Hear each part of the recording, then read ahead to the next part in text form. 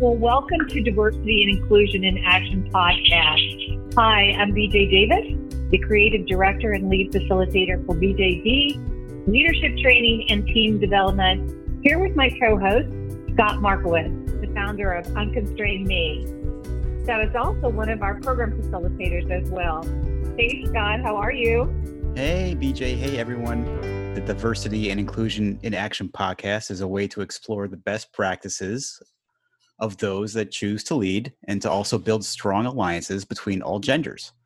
This month we're talking about how leaders handle conflict, both to find resolution and to manage it within their teams. Our guests today are two experts when it comes to conflict resolution in management. Dr. Lou Addor, a professor at NC State, and Hunter Crute III, an expert at helping businesses not only in their time of conflict, but also their operation and expansion. Hunter. So hello to both of you. Scott and I are so honored that you took time to be on this call. Yes, welcome both to Hunter and to Lou to our podcast.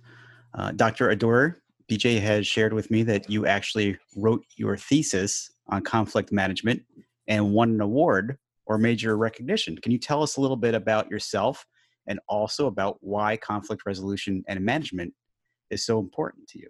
Well, thanks for having me. The reason why conflict is really important to me, conflict management and just, knowing how to operate within it, is that we deal with it almost on a daily basis. So, in some way, shape, or form. And so I think it's important to learn how to disagree better. That's one frame. And I think another is just thinking about how do we do it more productively so we can manage that tension that's between task and agenda and between relationships. So I've been in the field of environmental dispute resolution for 20 plus years. And so, the work never ends. It's always a big part of it. So learning how to manage these things pretty productively. And Hunter, you and I have known each other for quite a while. Matter of fact, you sat on the Emerging Women NC Board of Directors. I can't thank you enough for doing that. And I bet you deal with conflict management often as, first of all, you have 3 triplet teams. Lou, I'm not kidding you. This man has 3 teams in his house right now, all the same age. Tell us a little bit about yourself. That is quite a bit. So, yeah, Hunter, please. Well, that's probably the best definition of the kind of conflict expert I've become. My background has been from mostly in a CEO role, running multi-million-dollar companies, buying and acquiring companies. Last 3 years up until beginning of 2020, I was working for a private equity firm. And we had multiple of different companies, and my primary role after acquiring is working directly with the CEO and their individual leadership teams. So you said it best as far as conflict management is pretty much a daily thing. It's just a matter of, how prepared are you? Are you really kind of ready to identify exactly what's going on besides focusing on the real opportunity of how to fix it or how to make it better and strengthen your leaders around you. Anyway, that's a quick synopsis of my background. Thank you. Yes, thanks. And Lou, I know that, as an expert in this area, 30 minutes or so is not nearly enough to really do a deep dive or to do this topic justice. So, the difficult question is, what would you say we can cover in this short conversation that would give people a really good understanding about A, the importance of conflict resolution, and B, some of the first things and the first action steps they can take to start addressing conflict in their organizations?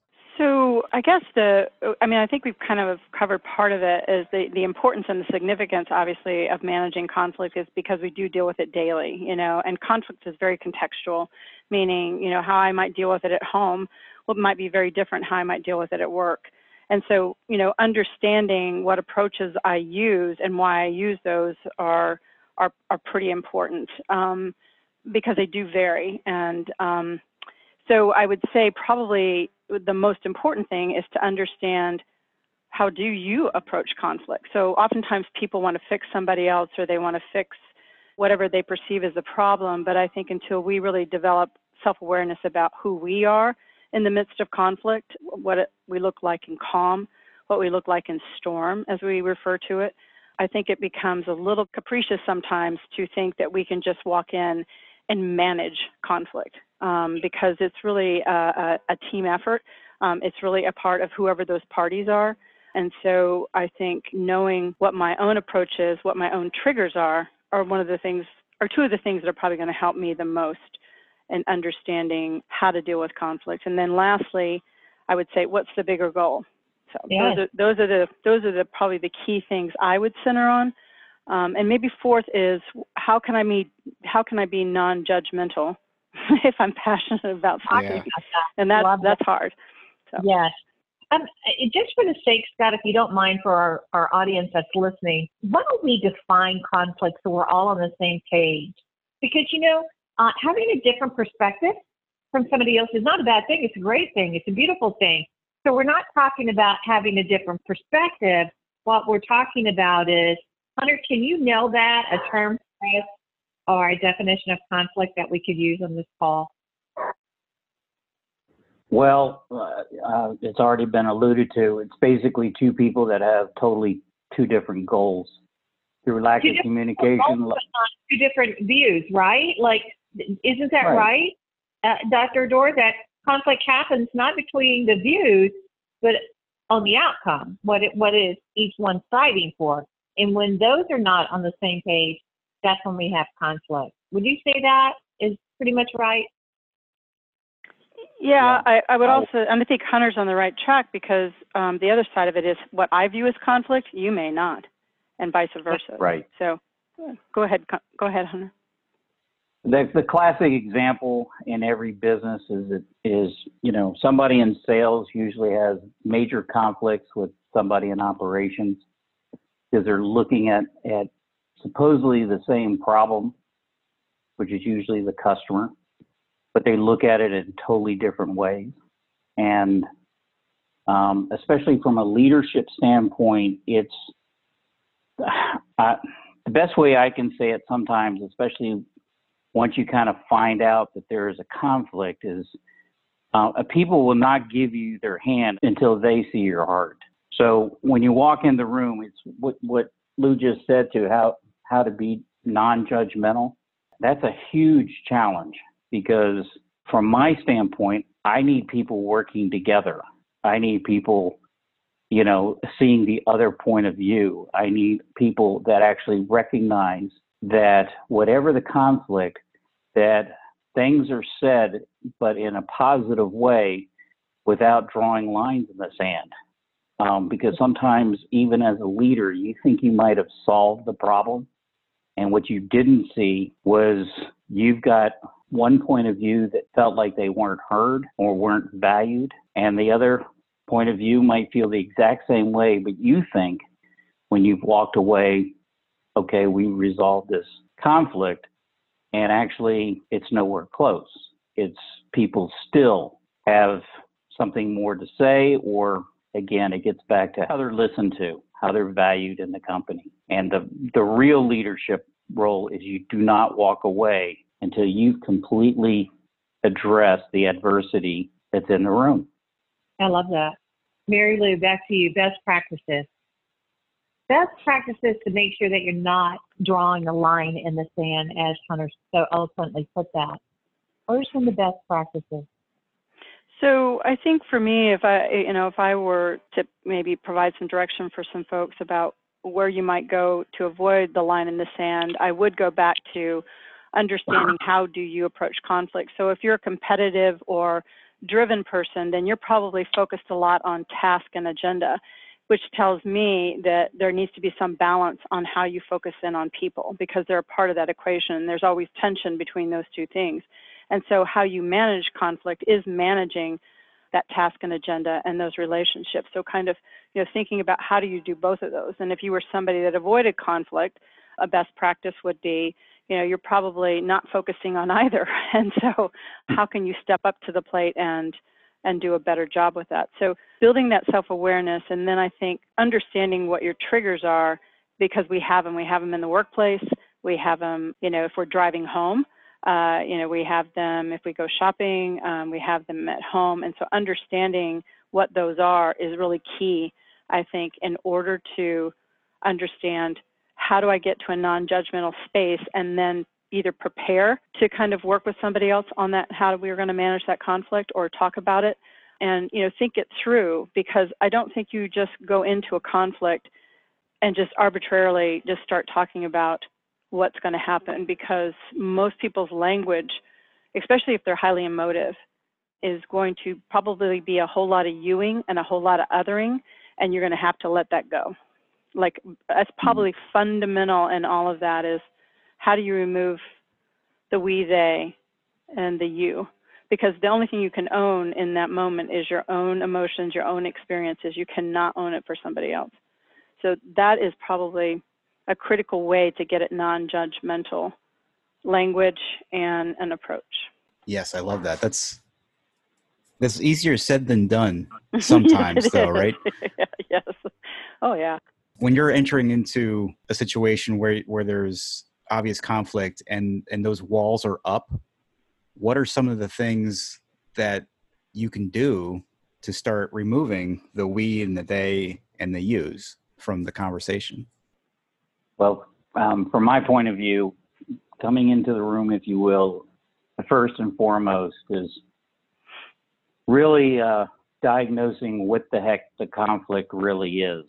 Because sometimes there's a lot of things that can be said, and I use questions versus statements. Instead of walking in saying, well, I hear your point of view is this, which I might be totally wrong, or I'm showing too much bias for one person versus the other. And I just use open-ended questions.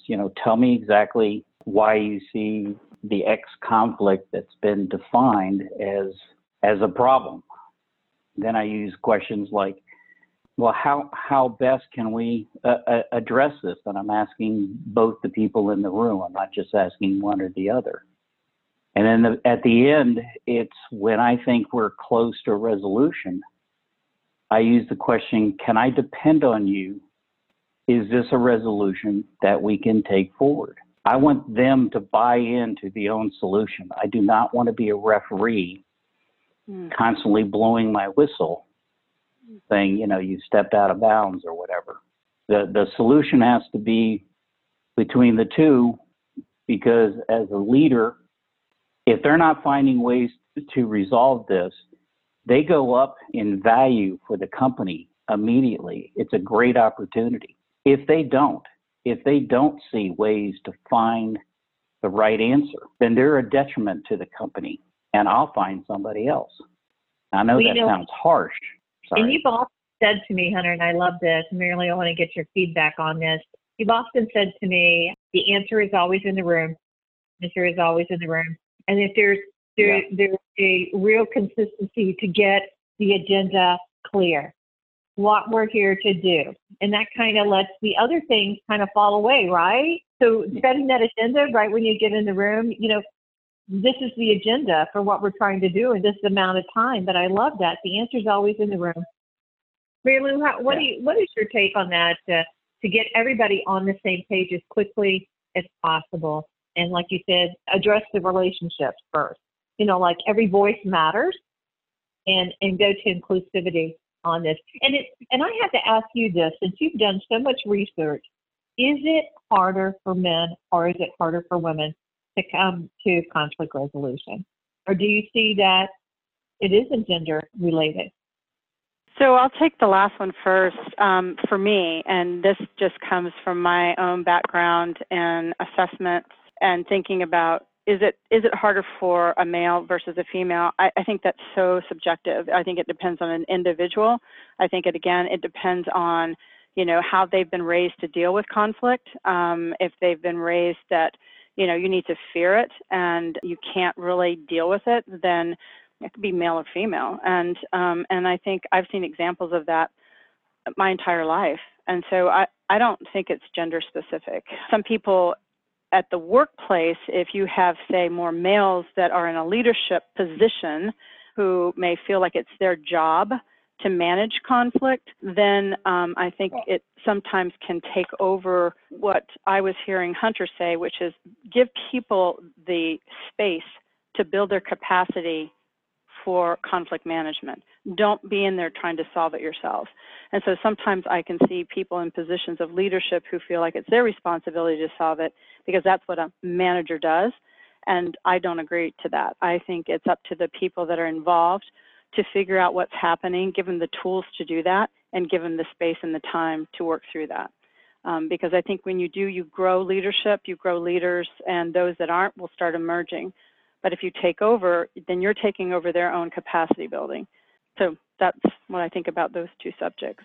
Oh, I think that's so important, Lou, because when you talk about these situations where there's different point of views and different outcomes that are desired, the ability to put the responsibility on the individuals involved with the conflict is empowering for them. And sometimes as leaders, we don't recognize that, and we do think to own that responsibility and to become the problem solver. But I love that you just really showed us that it's not that at all. It's actually the opposite. When they have the ownership of the problems and they take on the ownership of the proposed resolutions, that gives them more power. And wouldn't you say that that makes them more able to solve their own conflicts in the future when things like that happen again? Yes, because I think you're giving them the confidence. You know, people get to practice. It's not going to be perfect. It never is. But if they have the fundamental, skill set of kind of that non-judgmental, knowing where they're coming from, knowing some basic fundamental kinds of conversation cues and maybe some processes, I think people can rise to the occasion and can step out and think about, what are some things that I can do? But they will need tools. If you go around right now and you ask, any kind of class, any training, and I do it all the time, how many of you have had conflict management as far as a training? And probably maybe a third of the room will raise their hands, if that. So it tells me something. It tells me we're not building the capacity for people to do the very thing that's happening in their lives on a daily basis. And I think conflict is a creative opportunity. I don't think it's just about the fear. I don't think it's just about what needs to be confronted. There's a whole myriad of things that can be going on. And I believe that we have to give it the space so that people can work that out, particularly on the job, because it is happening. And it can certainly take up your time. And if management cannot get at all of the pieces of the conflict, then they need to be doing capacity building. They need to be doing training and allowing that to happen and putting resources towards that. It's probably the fundamental. I think we all need to have some kind of dispute system. This is my own personal view. So, but I just believe that we need to have that built into our organizations, because often the conflict isn't between two people. It's 3 and 4 and 5. And it can be more if that conflict has been allowed to fester. And then it gets into departments, it gets into teams, and, people can start choosing sides pretty quickly if it's something that's really important and they're pretty passionate about it. And that's internal conflict. We haven't even touched public policy and just how that, But we're living it right now in our political arena and in just our community. I think we're living a lot of a conflict right now of trying to find that balance. Hunter and Lou, we want to thank you again. We're going to start wrapping up this call. And I want to put a challenge out there. Now, what do you think? What would be a challenge for our listeners this month around conflict? I would like everybody to go out and start a conflict. No, just kidding.